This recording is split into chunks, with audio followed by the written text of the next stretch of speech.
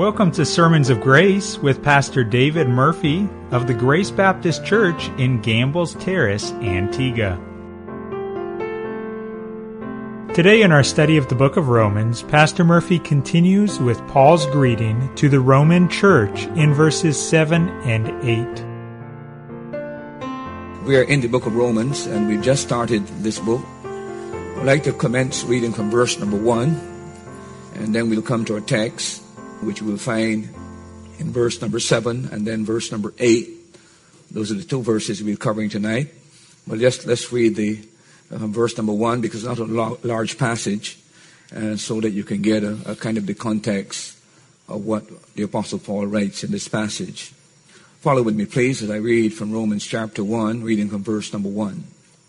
He says, Paul, a servant of Jesus Christ, called to be an apostle, separated unto the gospel of God, which he had promised afore by the prophets in the Holy Scriptures, concerning his Son, Jesus Christ our Lord, which was made of the seed of David according to the flesh, and declared to be the Son of God with power, according to the Spirit of holiness, by the resurrection from the dead, by whom we have received grace and apostleship, for obedience to the faith among nations, all nations, for his name, among whom are ye also the called of Jesus Christ, to all that be in Rome, beloved of God, called to be saints, grace to you and peace from God our Father and the Lord Jesus Christ.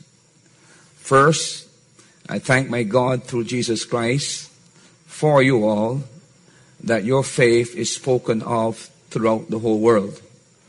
For God is my witness, whom I serve with my spirit in the gospel of his Son, that without ceasing I have mention of you always in my prayers, making requests, if by any means now at length I might have a prosperous journey by the will of God to come unto you. For I long to see you, that I may impart unto you some spiritual gift, to the end that ye may be established. Now, last Sunday night, we looked at the fourth matter that Paul dealt with and we studied, and that has to do with the identity of his audience. As he had mentioned his three credentials, he also pointed out three particular characteristics of those to whom he wrote. Paul describes them in these terms. He said that you are called. We discussed what that meant. Called. No man enters the Christian faith unless he is called. Okay, the Bible makes that very, very clear. There is a calling. And Paul tells the believers again and again. And then we went and we traced that in the New Testament and showed you again and again this concept of calling. We are called. And then Paul said that we are beloved. And the point I made, and I hope you understood, is that particular term, beloved, is the same term that he used in connection with his own Son, the Lord Jesus Christ. There's no unusual word that is used in connect. It's the same word. And then I went to the high priestly prayer of our Lord in John chapter 17 and showed you that Jesus said the Father loved us as he loved the Son. There's no more stupendous statement in all the Bible than that. See? The same quality of love he had for his Son, he has for the believer. And that's why the Apostle Paul says that we are beloved. And the last thing that Paul said is that we are separated, we are saints. And we talked about how the Roman Catholic Church have robbed us of that particular term. And we pointed out to you in the scripture that that term, saint, means that we are separated unto God. We belong to God. We've been taken out of the marketplace of sin, and God has brought us to put us into his kingdom. And now we no longer belong to the enemy, we belong to the Lord, and we belong to him, we're to serve him. And we pointed out in all the vessels in the tabernacle, what distinguished those vessels in the tabernacle. It was just an ordinary spoon, an ordinary cup, an ordinary basin. But what distinguished them is that they were taken out of ordinary use to be used for the service of Jehovah. See? And that's what Paul is saying, that we are separated unto the Lord for his service. Now tonight I want to move further into this epistle, and I want to look at those two verses that we have in verse number 7 and verse number 8. He said, to all that be at Rome, beloved of God, called to be saints. He said, grace to you and peace from God our Father and the Lord Jesus Christ. And then he said, first, I thank my God through Jesus Christ for you all, that your faith is spoken out throughout the whole world. This is one of the most unfortunate divisions of verses in the Bible. Really, in truth and fact, when they were put in these verse divisions, it would have been very proper in verse number 7 to put in verse number 7, to all that be in Rome, beloved of God, called to be saints, full stop. And then start that other part, grace to you and peace from God your Father, the Lord Jesus Christ. See? Remember that the divisions of your Bible are not inspired. I hope you understand that. Okay. As a matter of fact, most of you would know that these divisions began in the Old Testament. First of all, with a guy called Cardinal Hugo in the 13th century. He divided them into chapters. And then in 1555, a man by the name of Robert Stevenson put them into verses. See? So these verses only came about in 1555. But here's an unfortunate division that was quite clearly unnecessary. But we're not going to get into the dispute about that tonight, because I think all of us understand that only the original autographs are inspired and no translation is inspired. I hope we know that. I hope we agree on that. I hope there's no dispute about that, no debate about that in the process. But that brings us then to look at the passage. Having said that, and I just want to spend my time tonight on just 2 points, really. First of all, I want to look at the greetings that Paul gave. He greets them. And he expresses a wish and a desire for the believers. And he actually announces or pronounces God's blessing on the believers. He uses 2 words. He said, look, what I want for you is grace, and what I want for you is peace. Grace and peace. We'll talk about that for just a moment. And then not only the greetings, but Paul begins to express his gratitude. He says to them, first of all, I thank God. And we'll talk about what Paul thanked the Lord for in regard to these believers. But let's look at the greeting for just a moment, and let's see what we can pull from that and how we can apply it to ourselves, and what is the relevance of that particular greeting in relation to the New Testament church in the 21st century believers. First, I would like to point out to you that the greetings that Paul uses here is one of the usual formulas that you'll find in Pauline epistles. You'll find that the Apostle Paul always, in his epistles, when he's writing to the churches, always seems to link both this matter of grace and peace. There's a linkage between them, and he wishes these believers these 2 particular forms of graces. By the way, the reason why the Apostle Paul does that, because these 2 particular words, grace and peace, encompasses the whole spectrum of divine blessings. If you've got grace and you've got peace, what else do you want? And the Apostle Paul is like giving you from the Alpha and the Omega, the nadir and the zenith. He's going from one extreme to the other. And he seems to believe that by wishing these particular blessings upon the believers, that he's actually pretty much wished them all that God can offer them as Christians. It's an interesting point, by the way, that and scholars are point this out, that when you come to the non-general epistles and you come to the pastoral epistles, he changes his formula, and he now slots in another word between grace and peace. You know what word he puts in? Mercy. See? When he writes to Timothy and he writes Titus to Paul in the pastoral epistle, he doesn't say grace and peace to you. He says grace, mercy, and peace. Why do you think he says that? It is one, people that need mercy as pastors. See? They need mercy. And what is mercy? Grace is God giving you something you don't deserve. Mercy is God withholding from you something that you do deserve. And thank God he does extend mercy to pastors. If he gave us all that we deserve, I'm not too sure how long we would last in the process. But that is a small point, but I think it's an important point. That in the general epistles, he speaks to the church about grace and peace. But when he writes into the pastoral epistles, he talks about grace, mercy, and peace. He adds that element because in a very special way, pastors need mercy in dealing with his flock.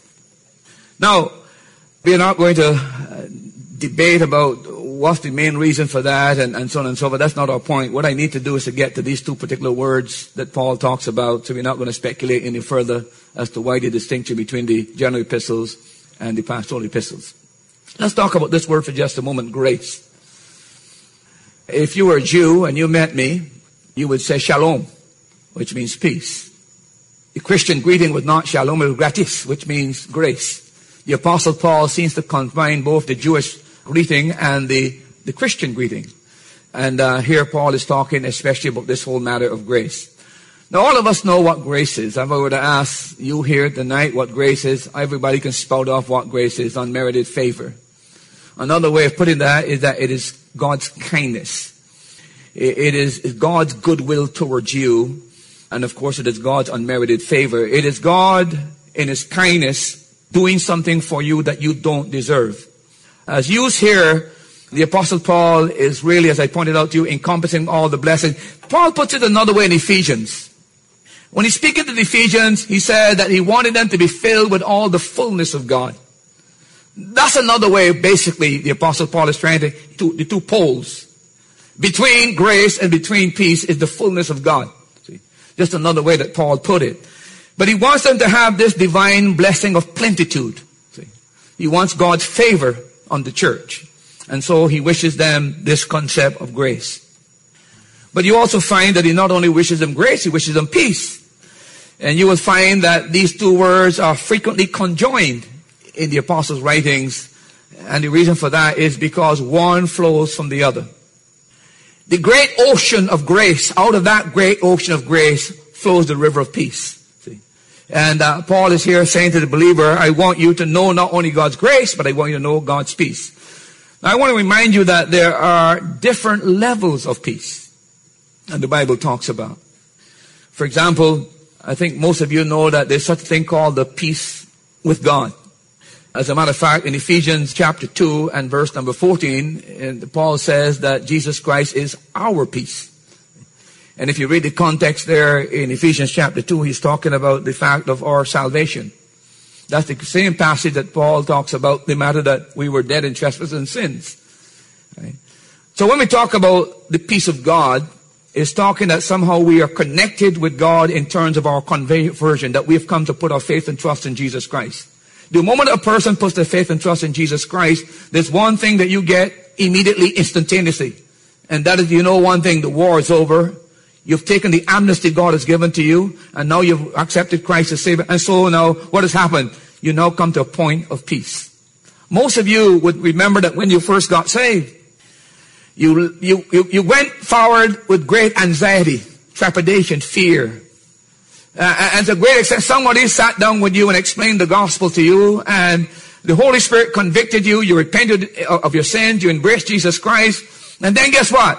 When you left that place, I want to guarantee you there was a peace that you never had before. See? The war was over. That is called the peace with God.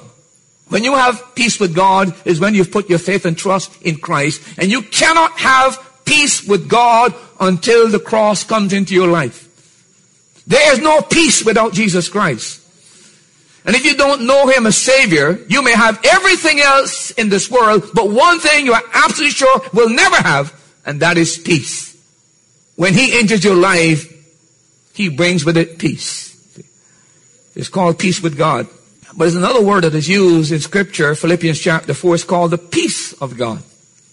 You recall in that particular passage, Paul said, be anxious for nothing, but everything by prayer and supplication, etc., with thanksgiving. And then he said, the peace of God will rule your heart. Here is another dimension to peace. He's not talking about saving peace now. He is talking about sustaining peace in the believer's life. That after we've come to faith in Jesus Christ, there are things that will disturb the believer, create anxiety in our minds, fear and worry. Is at that point in time, you don't need saving peace, you already got that. But what you need is the peace of God to rule your heart. How do you get that? How do you get it? Paul said by prayer and supplication. As you come before God, you put your need before God, and you have a thanksgiving spirit. Then God begins to give you a peace that you cannot, it's totally inexplicable. See? By the way, some of these things that we talk about, to theologically explain them and define them and so on and so forth, you have to tell a person, taste them, experience it. But you could never experience the peace of God without this whole matter of prayer and supplication. But this is the kind of peace that we have when we're faced with trials and anxiety. So it's not peace with God, which we have at conversion. It is peace of God that comes in those moments of trial or anxiety when we come before God and pour our hearts before Him. We seek His help. And then His peace stands guard over our life as a citadel. etc., etc. That's what the word means there in Ephesians chapter 4. But let me talk about something else here. Not only the peace with God and the peace of God, but I want to say to you, there's also such a thing as inner peace in your own personal life. Augustine said it this way, and I quote, he said, "Our hearts are restless until we find peace in thee." And when we have peace, the peace of God and peace with God, you will find also that we have this inner peace in our lives. Colossians chapter 3 verse 15 puts it this way. He said, "Let peace, the peace of God, rule in your heart. Let it be the referee in your heart. Let it regulate what comes into your heart. Let you judge everything by the referee of peace." And this is what we call here and then of course, the other kind of peace is peace with others, where we end hostilities with others because we've entered what is called a brotherhood. And we develop a disposition where we know as believers, we want unity, we want togetherness. We're not for contention and divisiveness. We're not for creating controversy and division in the body of Christ. What we really want is to have peace, not only inside, but we also want to have peace with others. In our Lord's words, he puts it this way. He said, "Blessed are the peacemakers, for they should be called" what? The sons of God. See? And if you are at peace with God and you have inner peace, you should be at peace with your fellow man and your brothers and sisters in Christ. And you should always try to resolve matters so that that peace will continue to reign in your life. 2 Corinthians 13 puts it this way. He said, "Live in peace." Live in peace. Do away with all this contention and all this rivalry in the Corinthian church that between the four factions. Paul said, live in peace. He goes on in Romans chapter 14 and verse 9. He said, follow things that make for peace. Don't look at things that will cause division in the church, division in the body of Christ. Look for things that will bring peace. Pursue those things. And then again in Corinthians chapter 7 verse 15, he reminds us that God has called us to peace. That's how God wants us to be at peace. Not at war. And then in 1 Thessalonians chapter 5 and verse 13, he said, be at peace among yourselves. This is peace now among brethren, peace with other people. And then in 2 Timothy chapter 2 verse 4, he said, follow peace. That means to pursue peace. See? Make it your goal and your ambition. That will be your pursuit as a Christian. You want this kind of peace. Now Paul doesn't stop there, does he?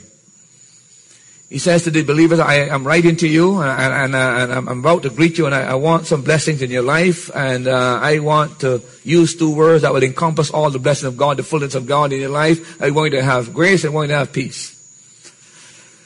But what is also fascinating is this. The Apostle Paul can never teach anything practical unless he brings in doctrine. People who tell you that they don't like doctrine don't belong to the church. They ought to go and join a social club or something. See, you can't separate the practice of the believer's life apart from doctrine. They're interconnected. One flows from the other. And look at this passage. He said, grace to you and peace from God the Father and the Lord Jesus Christ. Now, did you notice that? Grace and peace from who? God the Father and who? The Lord Jesus Christ. Now, will you notice that the Apostle Paul has to bring in doctrine here, and the most profound doctrine as well. Because what the Apostle Paul is doing here, he's putting Jesus Christ in the same category, on the same level. He's putting it on the level of equality. What we have here indirectly being taught, it brings us back to the whole doctrine of the Godhood, the Trinity. He is saying that Jesus is not just an ordinary man. You don't put an ordinary man to the same level as God. God the Father and then put David Murphy. You don't do that. They're not in the same category, not on the same level. And by the way, grace belongs to God and peace belongs to God. So it is flowing from the Father and the Son. It means that they're equal. The deity of Christ is actually here being taught in a very subtle way, but it comes out in all of Paul's writings. See? But notice a few things here in connection with this matter. First of all, I want to say this, and I know that you know this already, but you know what he says there in verse number 7. He says, grace to you and peace from God, who? Our Father. May I remind you that God is only the Father of the believer? Has that ever gotten through to you yet? Our Father. See? And Paul is identifying with the church, our Father. This one in heaven, who is the Creator, who is the Redeemer, He has become our Father. I would like to say to you that He's the Father of nobody else. He's the Father of the believer, the Christian. Well, Pastor, what about the Muslims? What about the Muslims? What about the Hindus? What about the Hindus? You tell me. What about the Taoists? What does that mean? See? What about the Buddhists? What does that mean? See? There's no such thing as a universal fatherhood of God. See? We who are in the faith of Jesus Christ, God has adopted us into His family, and God says here, Paul says here, our Father. Now I remind you that this was a bone of contention, and our Lord had to deal with that in John chapter 8 when He's talking to the Jews. And He told them one of the most staggering words you could ever use to describe the Jews. Imagine here you're religious people, you've got all the rich heritage in the lineage of Abraham, you've got all the fathers, all the prophets, you've got all the covenants, you've got everything going for you, the law, and then He turns around and said to you, you have your father the devil. Boy, you took stones and threw at him. See? You have your father the devil, and the lust of your father you will do. And the Jews are enraged. See? But what He is making here is a clear distinction. See? God the Father is only the Father of the believer. You can be a Jew and He's not your father. You can be a Muslim and He's not your father. You're a Hindu, you're not your father. Are you in Christ or not? See? That's not a popular message, is it? But we must assert it again and again that God the Father is only the Father of the believer, the one who is in Christ. Small point, I know, but something that needs to be asserted again and again, especially in these days where there is so much vagueness in connection with Scripture, etc., etc. And so he says to them that he says God the Father and Jesus Christ. Now, what does that all mean when he uses that particular term? When Paul is writing to these believers and said that God is the Father, I want to suggest to you that Paul is saying to them all the paternal ramifications of that word applies to you. What does that mean? It means, for example, if He's my Father, it means He will provide for me. If He's my Father, what does that? It means He will discipline me. If He's my Father, He will guide me. If He's my Father, it means that He will chasten me. If He's my Father, it means that He will protect me and offer me safety. If He's my Father, it means that He must love me. All the paternal ramifications of that word is wrapped up in that word Father. See? What I'm saying to you is, you're not an orphan. God will take care of you. See? And He's writing to these Roman believers. Remember, these are first generation believers coming out of paganism. And He wants them to know that in a very special way they're connected to the God of the universe. He is your Father. And all the paternal responsibility of the Father will be fulfilled on their behalf. And Paul is trying to drive that home to these. But then notice the second thing that he mentions here is not only the idea that God is our Father, but notice he says, and go back to verse number 7, grace and peace from God our Father and what? The Lord Jesus Christ. And I want to say to you tonight, and I need to point this out to you, and I need to assert it again and again. I want to say that one of the important things that we need to remind ourselves as believers is what we call the Lordship of Jesus Christ. Paul gives Him His full titles. He didn't say, and Jesus or Christ, the Lord Jesus Christ. And Paul does that for a distinct purpose. You cannot truncate the Lord. You cannot have a piece of Him. You either have all of Him or you have none of Him. And I'm saying that to say this. When I was in schools many ages ago, I'm a dinosaur now. I remember in the 70s and the 80s, there was a raging controversy in the religious world. And I will never forget that some of the real godly men were branded as legalists and errorists and distortionists. And the reason why they were given these labels is because they insisted that you could not have Jesus as Lord, as Savior, and not have Him as Lord too. There was a teaching going around telling people that you can have Him as Savior and then 10 years down the line you decide to make Him as Lord. That doesn't exist. It only exists in your mind. See? Doesn't exist. See? When you receive Christ and you trust Christ, you trust Him as the Lord Jesus Christ. Not Jesus Christ, not Christ, the Lord Jesus Christ. It has to be emphasized. This two-step salvation that people talk about doesn't exist. Only in your mind it exists. See? Only in your mind. See? A person that is genuinely saved understands when they come to put their faith and trust in Him that they are trusting Him as Lord and you're trusting Him as Savior. Not, I'm trusting Him as Savior today, but I'm not ready to trust Him as Lord today. That doesn't exist. There's no animal like that in the Christian church.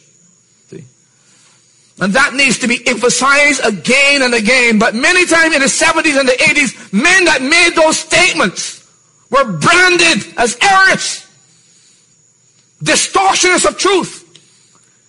And I must say to you, I went along with it for a while. But now I look back on this whole thing, they were right then and they're still right now. See? When you come to faith in Christ, I want to say to you that you're actually surrendering to the Lord in this matter. Well, let me ask you a question. How is it possible for a person to say they want to get saved and not want to surrender to Him? You tell me. It means you haven't laid down your arms yet. It means you're still an enemy of God. It means that you're not prepared to sign this amnesty that He's offering to you and embrace it.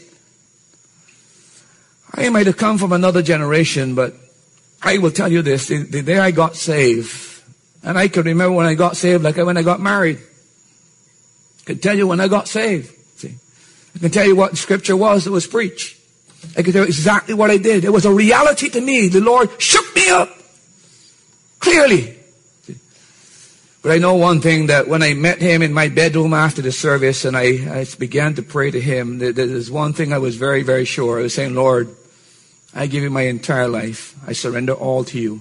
You're my Lord. Use me, do with me whatever You want to. That is how I understood salvation. And it's the only salvation I know about. See? The Apostle Paul is emphasizing here, not only is Jesus, God our Father, but Jesus Christ is our Lord. See? And then notice that little conjunction that Paul uses here in this particular passage. He says in verse 7, grace to you and peace from God our Father and the Lord Jesus Christ. What a profound little word that is. See? Conjoining the Father with the Son, putting them on the same level in the same category, and saying to them, they're all, this grace and this peace, they're all flowing from one source. See? And as I pointed out to you, the Apostle Paul is clearly inferring in that particular passage this concept of Christ being on equality with the Father and establishing His deity in that particular passage. I reminded you that this grace is the grace of God. This peace is the peace of God. If it's the grace of God and the peace of God and it's flowing from the Father and the Son, there must be equality there. That's the point I'm making here. It's called the logic of Scripture in that regard. Okay. Now, what would you put on the same level of God, or who would you put? Can you put another man? Can you put a power? No, you put persons on the same level. You put people in the same category. And that's what the Apostle Paul does here. And of course, Philippians chapter 2 explains that, does it not? That he did not consider equality with God something to be held onto, but made himself a what? No reputation. See? He was in the form of God, the Bible says, but he didn't hold on to that. He became a man. And there, Philippians chapter 2 is telling you very clearly that this one is deity, of the same nature, of the same character of the Father. Don't confuse identity. The Son is not the Father is not the Son. They're just equal in nature.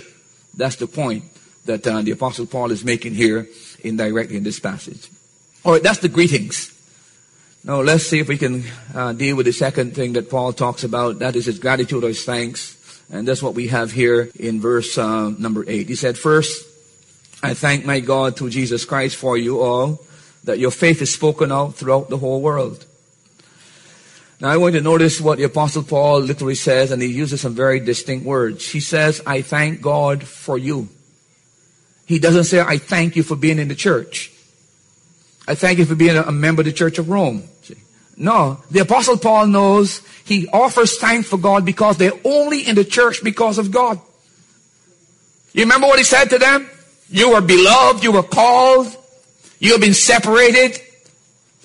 So when the Apostle Paul is writing, he's offering thanksgiving and praise and gratitude. He doesn't thank, "Robert, I thank you for being a member of this church. Robert, I thank you for coming to the..." No! Thanksgiving goes to God because Robert is not in the kingdom apart from God. So praise got to go for God, to God. See? Who worked in his heart and brought him into the church. Our religion is too man-centered. Too absolutely man-centered.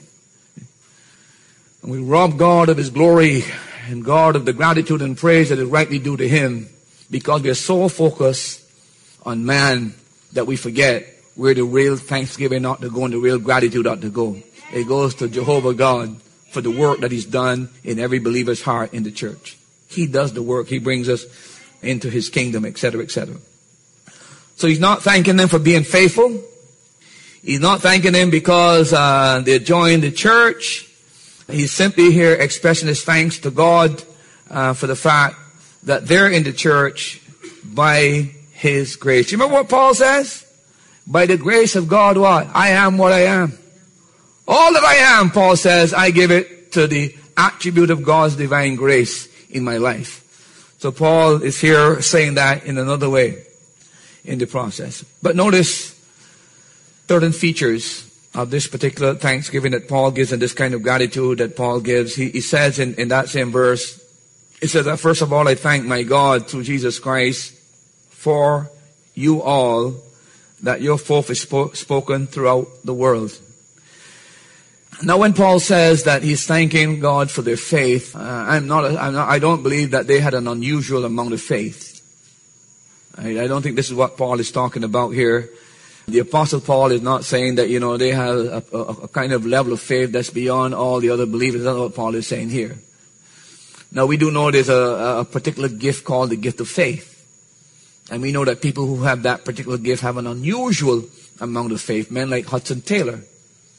Men like George Mueller, etc. These are men who had that particular gift of faith. But that's not what Paul is teaching here. What the Apostle Paul is saying to us here in this particular chapter is that because of the radical conversion experience that this church in Rome has encountered, people have taken note of what has happened and the changed life in this church. So that throughout the Roman world, wherever the church is in the Roman world, people have gotten to hear about this church in Rome. How God has done a transformational work in their lives. And they've been so radically transformed that people take note of that. See? And I remind you when we were dealing with the introduction to this great book of Romans. Here is the metropolis of the known world. In chapter number 1, the Apostle Paul mentions 19 indictments against the Roman citizenry. 19 of the worst kinds of sins. But then here comes the gospel, and God transplant a church in the midst of the most corrupt city in the whole world. And people marvel. How is it possible? It's like a lily, as I pointed out you in the gutter. It's still white. And it's not tarnished because it's in the gutter. But it's planted there and it's blooming there. People take notice of that. And here in the Church of Rome, when the gospel came, there was such a transformation in the lives of these people that word got out. You got to get to Rome. You got to meet these believers. You got to hear. There's something uniquely special about them. There's such a transform. They are so distinct from the Roman city and the culture. They've got tremendous faith in God. They stood out. See? And Paul said, I want to thank God for that. An influential church in the very metropolis of sin, Rome, as it were. But yet here is a church planted as a lighthouse in a place of darkness, and they're spreading that light throughout the culture. And it is known throughout the world. And by the way, may I point out to you that their global testimony is in a time when they had no newspapers. A time when there was no telegram and no telephones. A time when there was no internet, as it were. A time when there was no radio and television. A time when there were no press agencies and no advertising agents to do that. See? But when the Spirit of God is working in the church, it will be noticed. See? When a church has encountered a living experience with God and there's revival in that church, take it from me, it will be noticed. News will spread. See? And that was what was happening in that church. See? The Word of God came with tremendous power that was so radically transforming these believers' lives that people had to take notice. Couldn't help notice. And word went from one to the other, one to the other. See? A testimony that this great church had. And Paul commends them for that. And I believe that he did it most of all because it was the capital city of the time. It was like the London or the Paris or Amsterdam, the New York of his time. And you know, in Paul's mind, he was a great strategist. When you read the Pauline epistles and see the missionary journeys, you see that the first thing that Paul did every place he went straight to the city, established a church, and out of that city church, out of the environments, the message got out. See, strategic. This is where the resources are. This is where the personnel are. We'll start there, and then we'll start sending out to the other places. A lot of the missionaries down south, if you go down to St. Vincent and even go to St. Lucia, you'll find that where they started in the country. So there are no big churches in the city, in those islands, basically. And it's a default because there was no strategy. Paul was a strategist. And Paul knew that once we get in Rome, it's just a matter of time, it becomes a strategic center of missions. And we'll begin to reach out into the suburbs and the other areas. And so Paul said, I thank God for you and your testimony that has gone around the world, as it were. Now, thank God the Roman church is not the only church that Paul speaks with such language. Look with me at 1 Thessalonians and then we'll come to close. 1 Thessalonians chapter 1. He said in verse number 7, he said, for that you were examples to all that believe in Macedonia and Achaia.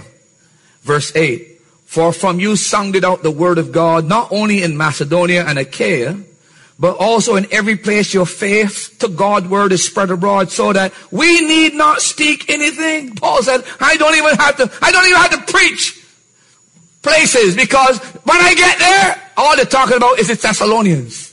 See? From them they sounded out the word. See? They made Paul's job superfluous. See? Unnecessary. And Paul commends them for that, for the broad witness that they had. And thank God it's not just the Church of Rome, but here it is also the Church of Thessalonica. Because those churches, when they got the gospel and came out of paganism, they fell deeply in love with God and just wanted everybody to know. By the way, he that is saved from much loves much. You know that? See? You tell me your background, sir. You tell me your background, sister.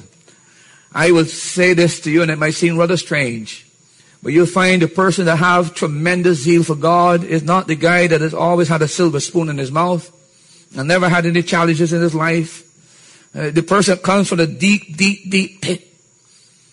And when they realize where God has brought them from, out of a sense of gratitude, they have a fire in their being. It's like the woman who loved him and just showered him with her tears and wiped him with her hair. And people say, it's a waste. Waste, Alan. Why are you wasted? You could have taken that money and given to the poor. She said, you don't understand, see. She gave of her best because she knew where she came from, see. And that was what these New Testament churches knew about, where they came out of paganism, worshiping idols and the pantheon of gods. But then they've come to finally see the truth. They're captured by the truth. And once you're captured by the truth, you want everybody to know it. And that's how these churches were. Our churches are different today. We got a sick Christianity. It needs medical attention, divine attention. See, it's lost its power, it's lost its zeal, and it needs a new influx, as it were, a new breath, a new wind, a new wave, as it were. And that will only come when the Holy Spirit visits us with revival. See? And then it sets the fire aflame. But let us learn from these New Testament believers. And let us make sure that we are testimony and a witness. And all around this area where God has planted this church, people in all of this community should know one thing. They should know something about Grace Baptist Church. You should be part of that they know about Grace Baptist Church, what we believe, what we teach. The life of our people should attract people to this ministry. All in this community, the people should know. That's our job. That's our responsibility. This church did it. And they did it without all the different means that we have today. They did an excellent job. We do such a poor job with all the resources we have. May God forgive us in the process. Let's pray. Father, thank you for your word tonight. Trust that in some measure we've been able to bring to the believers' attention very, very simple truths, but yet truths that we sometimes forget. And these truths have lost their luster for us and the appeal for us. Many, many times it's only when we go back and look at these things, we see the profound truths that are there and how we could have just gone over them, slipped over them, ignored them to our own detriment. Lord, as we go through this epistle and we begin to examine ourselves using this as a backboard, as it were, a reflection, a mirror, help us to see how often we fall short. Here we are with over 2,000 years of Christian history, with all the boundless resources that we have, all the means that we have. Yet these churches that had very little has put us to shame. We kindle our love and our heart for Thee, and help us to know our calling and our mission. May we be a testimony and a witness, not just here within the confines of these four walls, but around this particular church and beyond this church. I pray, Lord, that we will see our mission and our responsibility. Thank you for the grace that you have given to us and the peace that flows from that. We're deeply grateful. And thank you, Lord, for establishing a church here in this location. Now, Lord, remind us of our duty and our responsibilities. And may we try to imitate this New Testament church. May we become a witness and a testimony that people will hear about because of the transforming work that you've done in our lives. Bless us as we leave. Go with us throughout this week. Help us to ponder the truths that we've learned. And those who have any doubts about God being their Father and Jesus Christ being Lord, I pray that we'll wrestle before you in your word and to get these things straightened out because they're vitally important to how we live as your people. Thank you for the time we spent here tonight. Trust, Lord, that your Spirit would edify us and has edified us. And we'll take these things in our minds and cement them there like barbed arrows that will stick in our hearts. And throughout this week, as we reflect and we meditate, we recall some of these things and may it lift our spirits and challenge us to be better Christians and a greater church and a better ministry. We pray these mercies in Christ's name. Amen. Join us again next time here on Sermons of Grace as Pastor Murphy focuses on verses 8 to 13 and Paul's desire to visit the church in Rome. If you'd like to contact Pastor David Murphy or Grace Baptist Church, please call 268-462-4230 or visit during one of their service times. Sunday school is at 9 a.m., Sunday morning at 10 a.m., Sunday evening at 7 p.m., or Thursday evenings at 7 p.m. Grace Baptist Church is located on Rowan Henry Street in Gambles Terrace, Antigua.